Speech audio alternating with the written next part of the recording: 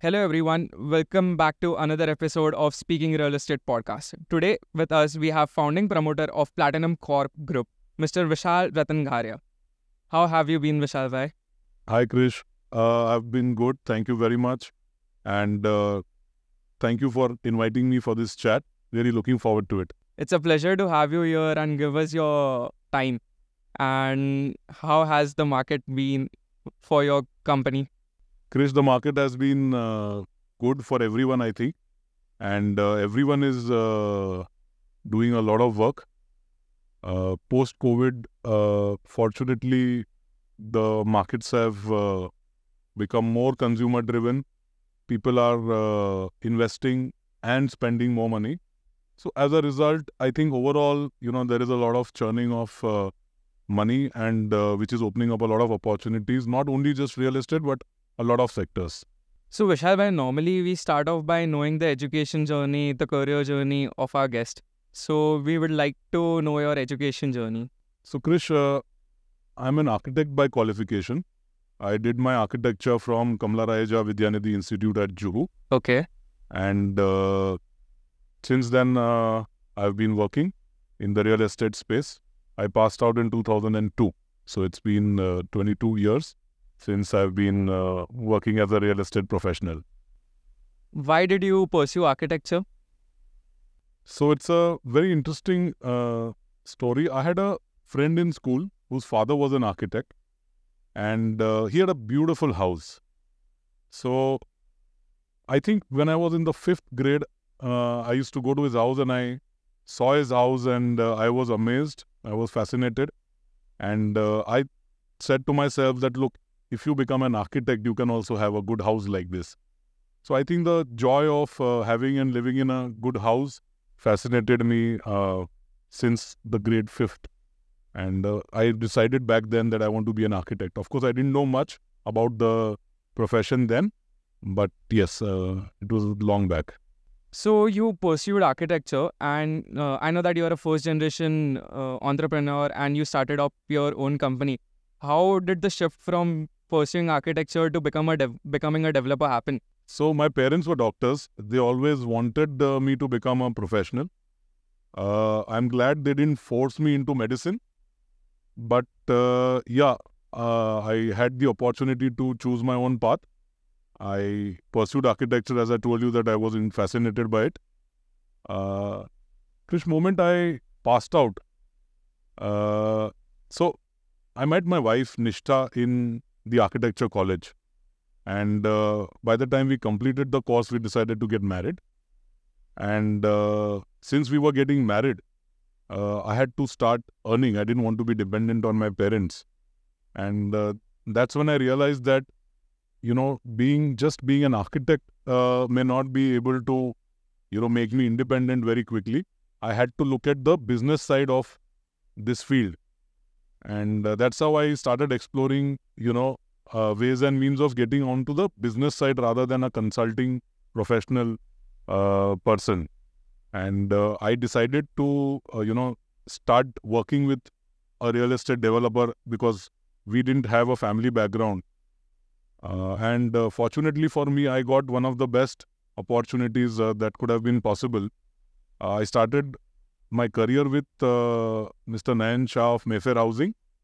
He gave me this wonderful opportunity of working very closely with him.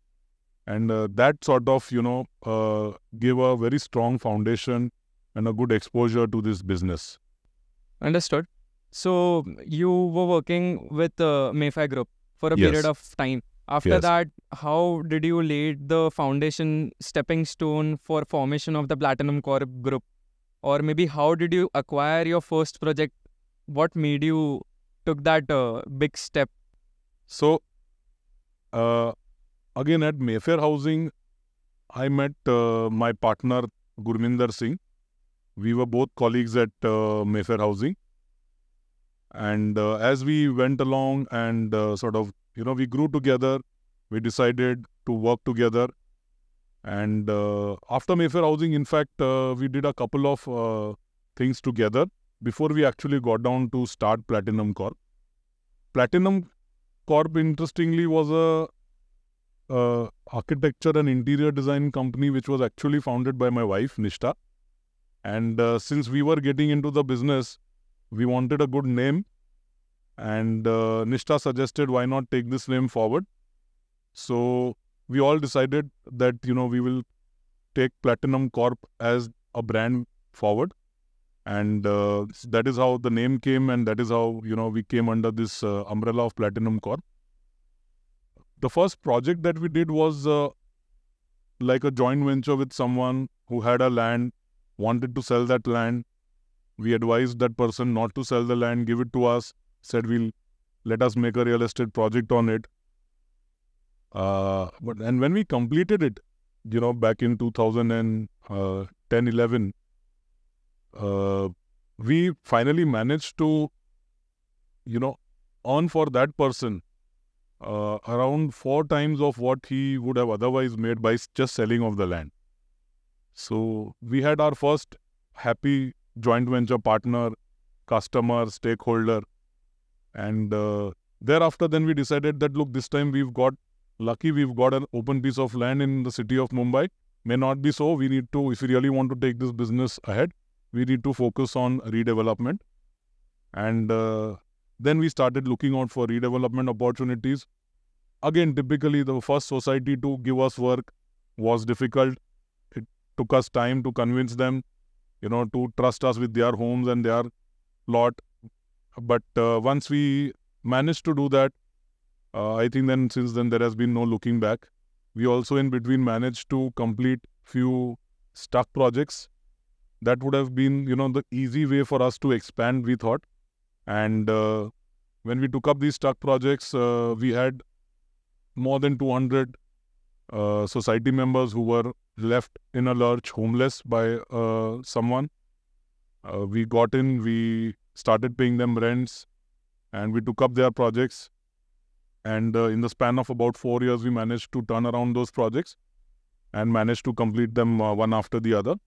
So that actually gave us that, required push and the volume, so to say, initially. And banking on that success and on the basis of that credibility that we got, then I think a lot of societies, a lot of projects started following. A very great achievement would be that the 200 people got back to their home. One question I would like to ask, you made money out of those projects? Very frankly, no, we didn't make any money actually out of those projects. We kind of knew it at the back of our heart. We knew that we were doing this for 2 reasons. One is, to earn a lot of blessings from people. Second is to, give us that kind of a volume which would help us, learn more than earn. So I think that was a phase of life. It did the job that it was supposed to do. And things are good. Another thing that I've noticed in a case where a developer took a stalled project in an area, and that project was stalled for 5 years. And that developer completed that project, and that developer established such a goodwill in that area, he automatically got 3 to 4 more redevelopment projects within a span of 1 to 2 years. Yes, that does happen. But also we are now also getting a lot of other stuck projects also, because Mumbai is, full of a lot of stalled projects, unfortunately. We do get approached by a lot of stalled projects, and we try to help them out as much as we can. Even if you're not able to take up those projects, we try to advise them and at least guide them as to what should be their next steps. Moving on, since you have been focusing on redevelopment in the initial years of your company's growth, how would you select a project? What key factors you would look at before considering that this would be a good project for the company? We are primarily operating in the western suburbs. So obviously we are keenly looking out for projects in this belt, the area where we are operating in. Within western suburbs, the current focus is between Andheri to Bandra. And we keep evaluating potential redevelopment projects based on several factors, location, the size of the plot, the immediate surroundings, Sometimes it happens that we might just know a few people living on that plot. So through references. So there are a number of factors which go into selecting which project we do. Would you say in a situation where, let's say, the location might not be in a favor, but you building a architectural or out of the state building in that area would change the whole surrounding, and your building would be considered as a landmark? So does location play a part, or it could be a situation? See, location is of course very important, but a slightly weaker location can be considered if the size and the shape of the plot is right, wherein we can actually make a building, as you said, which could become a landmark in that area. We've done a couple of such projects. And we are open to looking at such project. But then we would rather do it on a little larger size of land than, try to do it on a smaller piece. Platinum Corp focuses on which main micro markets in western suburbs? We've got projects in Andheri now. Within Andheri, we've got them in Versova, DN Nagar, Lalubai Park area. Then we've got something coming up on in Villeparle at Irla on SV Road. Then we've got 2 ongoing projects at Khar. We've got one upcoming project in Bandra. We've got a very large upcoming project at Malad. So these are the regions where we are sort of focused. In these areas, what kind of behavior do you observe in your target audience? So the behavior we're dealing with 2 kinds of people under redevelopment. One is the members of the society which are already living there, and of course the potential buyers. So I feel that the behavior in terms of being a resident member of a society more or less remains same across all geographies, all locations. But the customer preferences change drastically, I feel. Customer from Bandra is looking at certain features or certain reasons for buying in that particular building, whereas a customer out of Andheri or Malad is looking at some other aspects of the project. So yeah, the buyer's behavior does change, but I feel which is very natural because people are living in various regions of Mumbai for a reason, and because you would have observed that pricing more or less is sort of flattening out. There used to be a time 15-20 years ago when there used to be a huge gap between the prices in the northern suburbs of Mumbai and the western suburbs, or western suburbs and the south island city of Mumbai. But now that pricing gap is more or less reducing because people more or less know where they want to live, and they are willing to pay a good price if they find a good building in that neighborhood or that location. So one needs to be careful, as you rightly asked me, that if you're building in a particular location, your offering needs to change from location to location. So Platinum Corp Group is doing projects in Bandra, which we would say would be luxury living, and your group has also done affordable housing in the past years as well. So what would be your take on having done affordable projects in the past years to now focusing on luxury projects? What changes you had to overgo? What things you noticed between the behavior of a customer from an affordable buyer and a person looking after a luxury house? You're right. We started doing affordable homes in DN Nagar, Andheri West. The reason why they were affordable was because of the ticket size. Normally, you would imagine that an affordable housing project would be in the outskirts of a city. We managed to do it in the heart of the city, in a location which is like literally 5 minutes away from Juhu. And we managed to do it primarily on account of our planning capabilities. We managed to do apartments which were, very optimally planned, very less wastage. And that is how we could reduce the carpet areas, and that is how we could reduce the ticket size. And that is what actually made them affordable. It was affordable only in terms of the ticket size and the absolute value of the flat. But in terms of specifications, even back then it was premium. We've used all the premium materials. They're all air-conditioned apartments. We've used home automation. We've used the best quality of, fittings, fixtures, elevators, car parking systems. So they were affordable only in terms of the ticket size. Otherwise, as a feel, it gave a very premium feel. Post-COVID, what has happened is that the carpet area requirement of an average consumer, if an average property buyer, has gone up. And it's our duty to respond to those demands. And so now we have also started doing larger carpet areas. The ethos of the company was always to make premium quality homes. There was a shift in our mindset when, you sit down and actually make the plans, and we had certain standards like washrooms would be in our smaller apartments, the washrooms would be 6 feet by 4 feet. The bedrooms, the bigger bedroom would be 10 by 12 and the smaller one would be, 10 by 9. The living room would not be more than 10 by 18. Now, when you're doing larger carpet areas, you have to rewrite your own standards when you're doing the planning. And we've done that.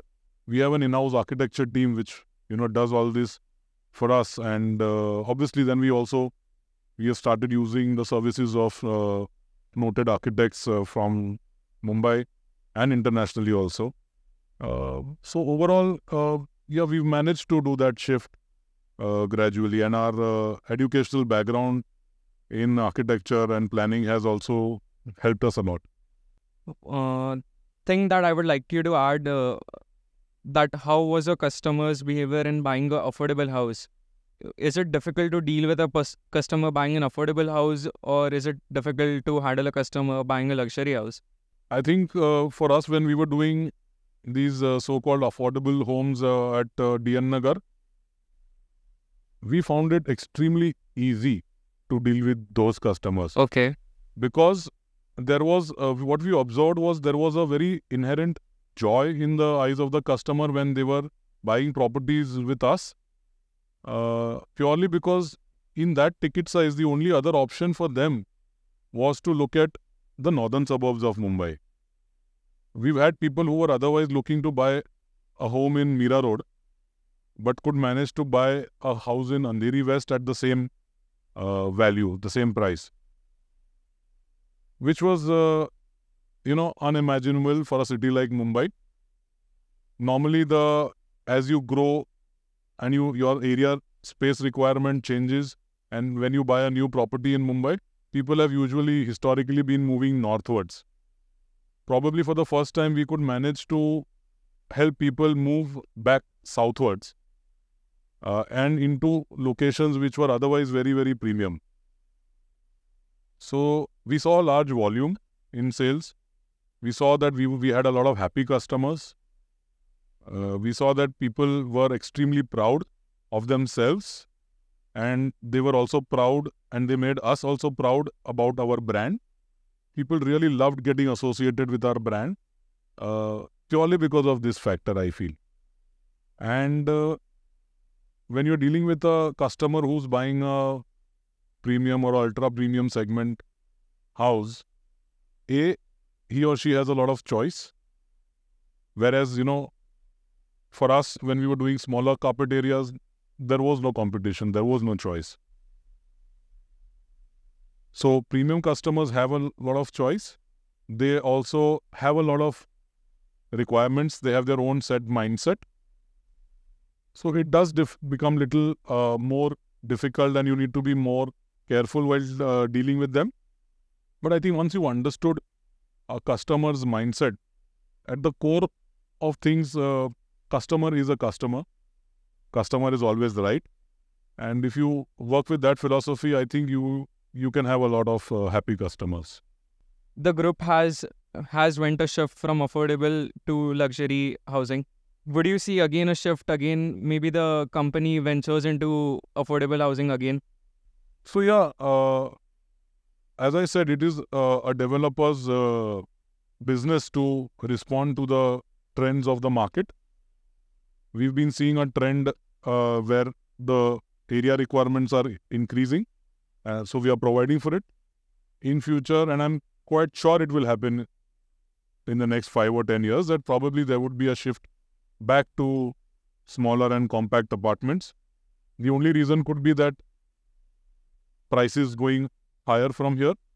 Once again, when the regular apartments or the larger apartments really become unaffordable, there would be a shift in the consumer buying pattern, and as a result, we will also have to shift and sort of, improve our strategies of building and selling homes.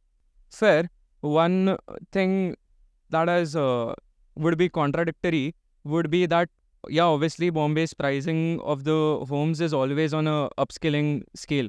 But since the past 2-3 years, because of the 50% premium scheme that had came, there has been a lot of supply in the whole of Bombay. Do you see because of that reason the prices might go down in some particular areas? So I think the projects which took approval under the discounted premium schemes are all ongoing right now. And as per my understanding, most of them are actually nearing completion or would get completed in the next 12 to 18 months. And thereafter, what you will see in terms of new launches and new deliveries would be those projects which would have actually taken approval post the discounted period, which by paying the full premiums. So I don't see prices going down for sure. In fact, we are seeing a slight support in terms of pricing, and the prices have already risen by about 5 to 10% depending on the location. And as we progress from here into the next year, I feel that prices might even get more firm. Purely not because the developers are wanting to earn more money, it is just because a lot of input costs, including premiums, have gone up drastically. So the prices are going to increase. Cost of construction could be a major reason as well. Cost of construction has increased drastically since COVID. I'm sure you also know that for a lot of materials, construction costs have gone up as high as 40-50%. So this has definitely translated into about 15 to 20% increase in the cost of construction overall. Post GST, obviously, there is a tax factor also which is increasing the cost. As developers, we don't get any input tax credit, so that cost is a pure burden on us and ultimately on the customer. So yeah, cost of premiums has gone up, cost of construction has gone up, expectations of landowners and societies have gone up, because everywhere people think that prices are going up, markets are doing well. COVID tha to markets were down, but ab bhav badh rahe hai, sales अच्छे hai, so why should we take anything lower than before? So they are also increasing their expectations, and developers in this rush of taking more and more projects are ending up giving them or at least committing to them what they are demanding. So all this will actually put pressure on the prices, and I feel that they will eventually go up. I'll shift to another topic. So the Platinum Corp group was started as a 2-man army, and eventually now it has grown to a 200 people army. What my question is, what personality traits you would see in an employee to hire him? So most of our hiring has happened through referrals. It is either we've appointed people whom we have known personally because we've been in the field for a number of years, or it has been through people who are already working with us and their referrals. So we actually, to be honest with you, we don't stress a lot on experience. We don't really look out for talent which has worked with other developers. What we actually look at is how sincere the person is how well educated the person is, how honest the person is, and how much willingness is there to learn. Because every company, every organization has their own way of running their business and doing things. So I personally feel that, we have our own unique way of running the business, and we want to work with people who get, who gel very well with this way of working. So, and I usually try to, interview most of the people. The final round happens either with me or Gurminder or our wives. And so that is how people are brought on board. Platinum Corp is doing redevelopment and is also doing BMC, SRA and MADA. So what's your take on handling projects in 3 different segments? So we started out redevelopment by doing MADA redevelopment projects. And so there is a natural acceptance for our brand when it comes to MADA redevelopment with societies and members. Of late, we are also doing a lot of SRA projects or projects under the DCR of 3311, which are where the approvals come from SRA, but they could be on regular societies or ownership plots. We've done a few regular pure play TDR or 337B projects, which are under the BMC. But what we've found is on account of the high cost of premiums and the lower FSI, most of these projects are not viable. So one needs to really, increase the size of the cake so as, it can get distributed properly and everyone can be happy. So that's the reason why we are doing a lot of 3311 projects. 3311 is SRA? 3311 is a project, is a scheme where you go to SRA for approvals, but it can be implemented on a private land. Okay. So we can do redevelopment projects under 3311 by going to SRA for some extra FSI. Okay, got it. What would be your personal preference to SRA, MADA and BMC? So there is no personal preference as such. I think every project has its own challenges, and we are well equipped to take up projects under any scheme. It all depends on what do the residents on that piece of land or the landowner wants. What is their expectation in terms of their future area? What is the kind of building that they want? So it's a vision which everyone needs to evolve through discussions. What is it that they are looking out from redevelopment? Like some societies are very clear that we want maximum additional area. We are okay if the density increases. And likewise, there are societies which say that, look, we don't want to increase the density beyond a particular level.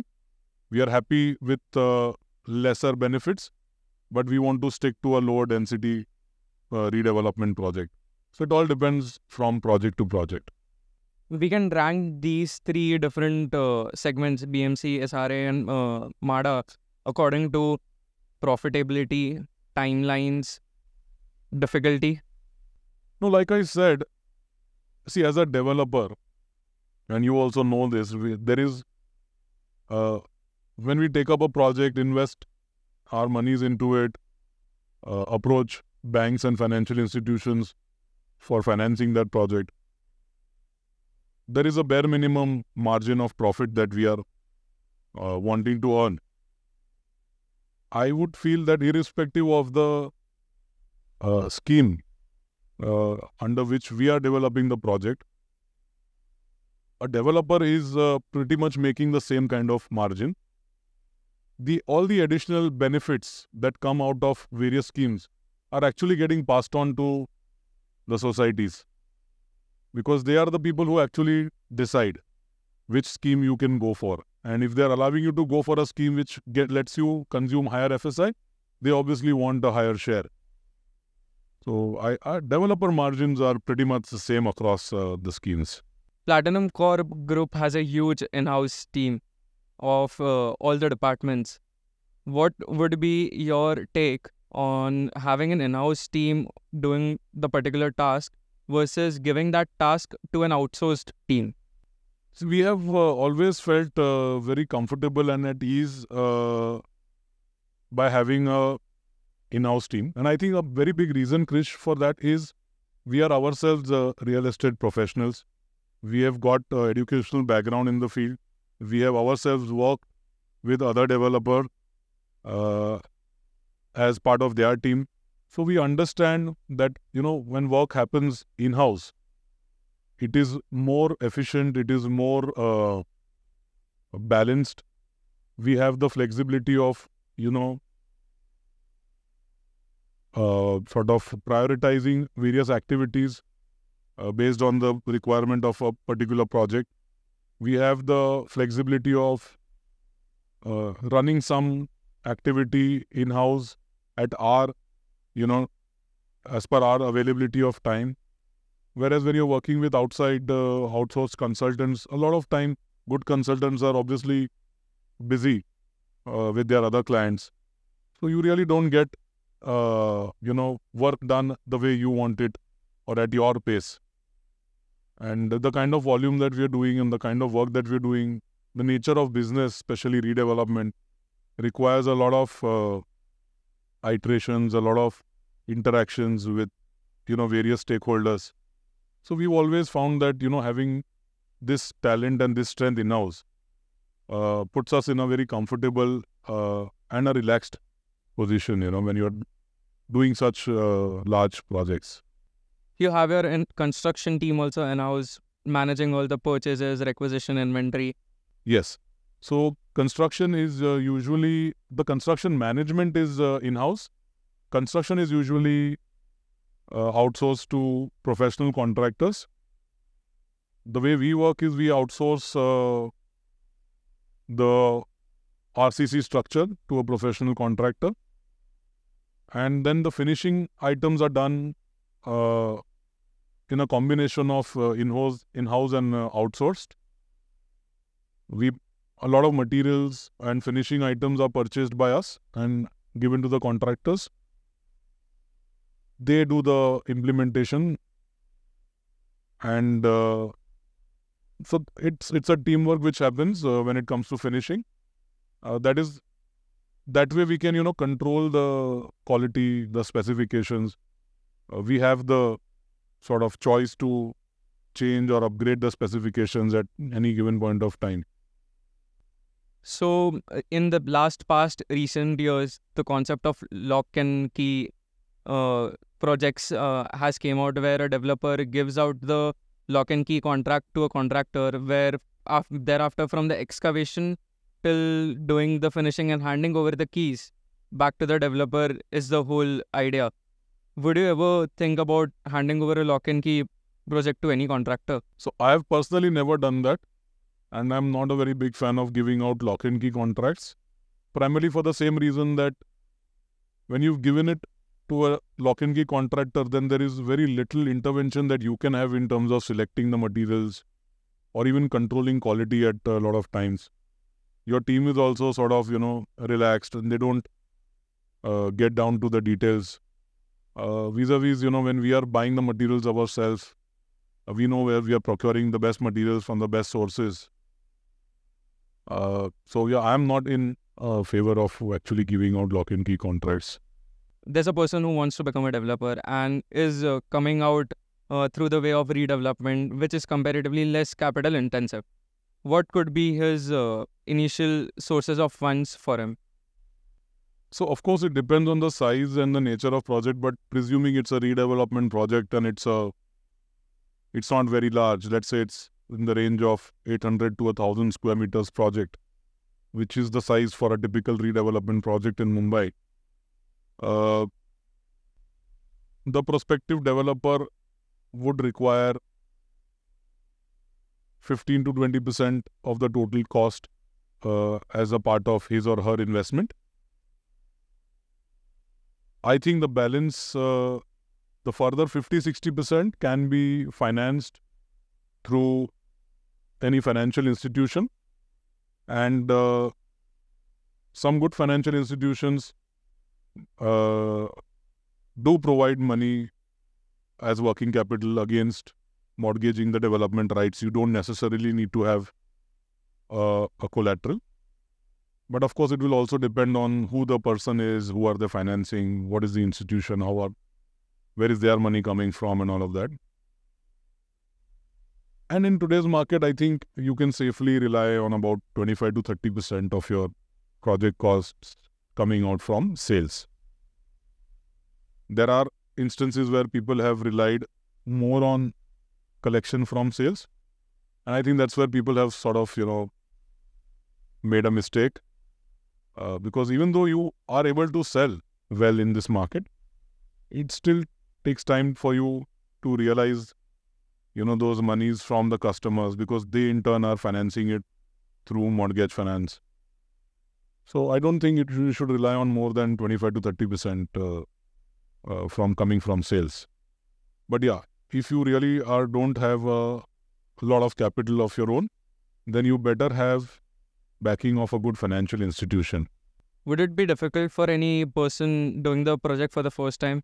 I would say yes. The first 1 or 2 projects could be difficult, but they're not impossible.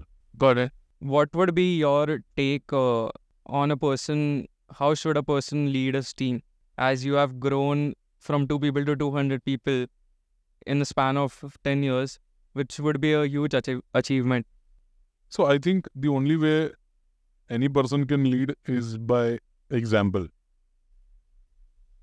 You have to know the job that first yourself before you expect it out of anyone else. And once again, I would say that our background has helped us a lot in that. So if I'm hiring someone for a particular job, it's important for me to understand what does that job or job profile require that person to do, so that, my expectations from that person also are accordingly tuned in correctly. It's important for any leader to understand the strength and the weakness of his or her team member.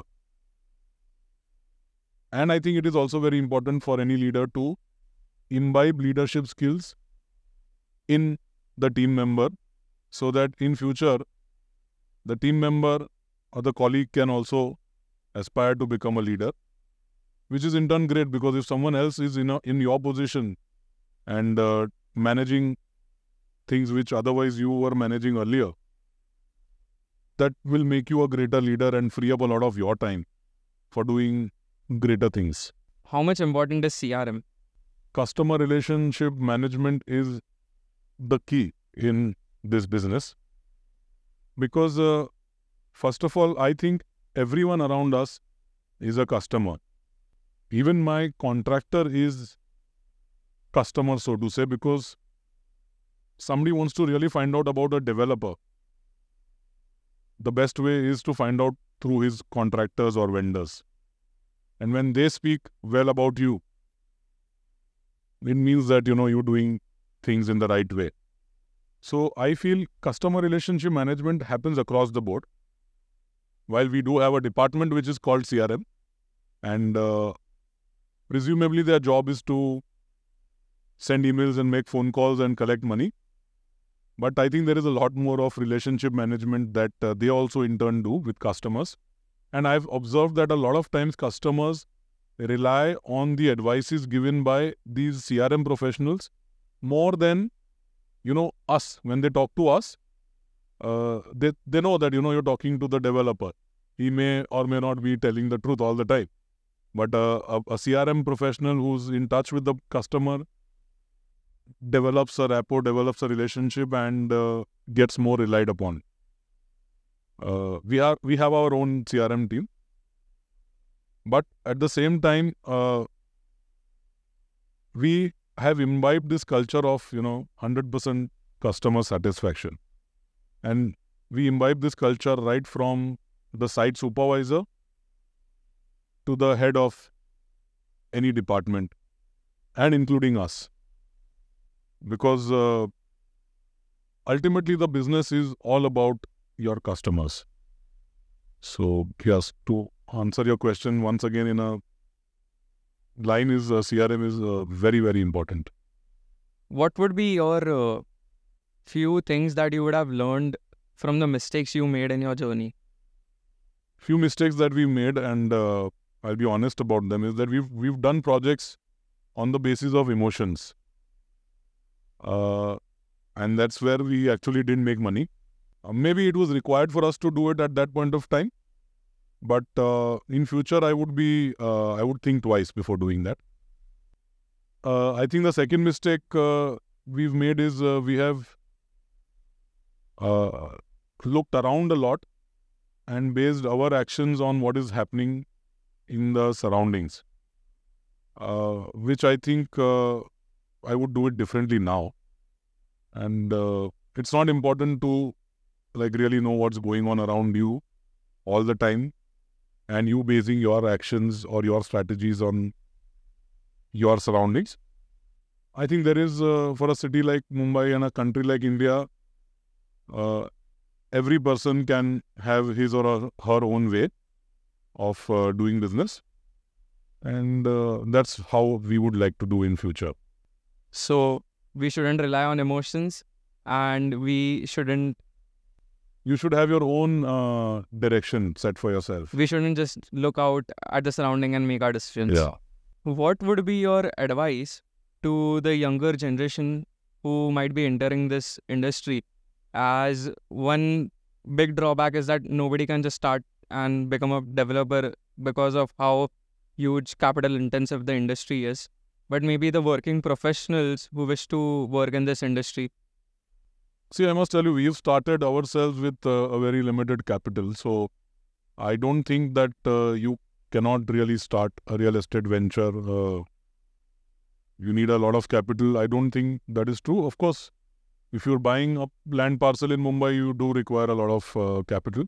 But for redevelopment, I think if someone is really inclined and hardworking, and let's say a society really believes in that person, so he or she can definitely get started with a limited capital.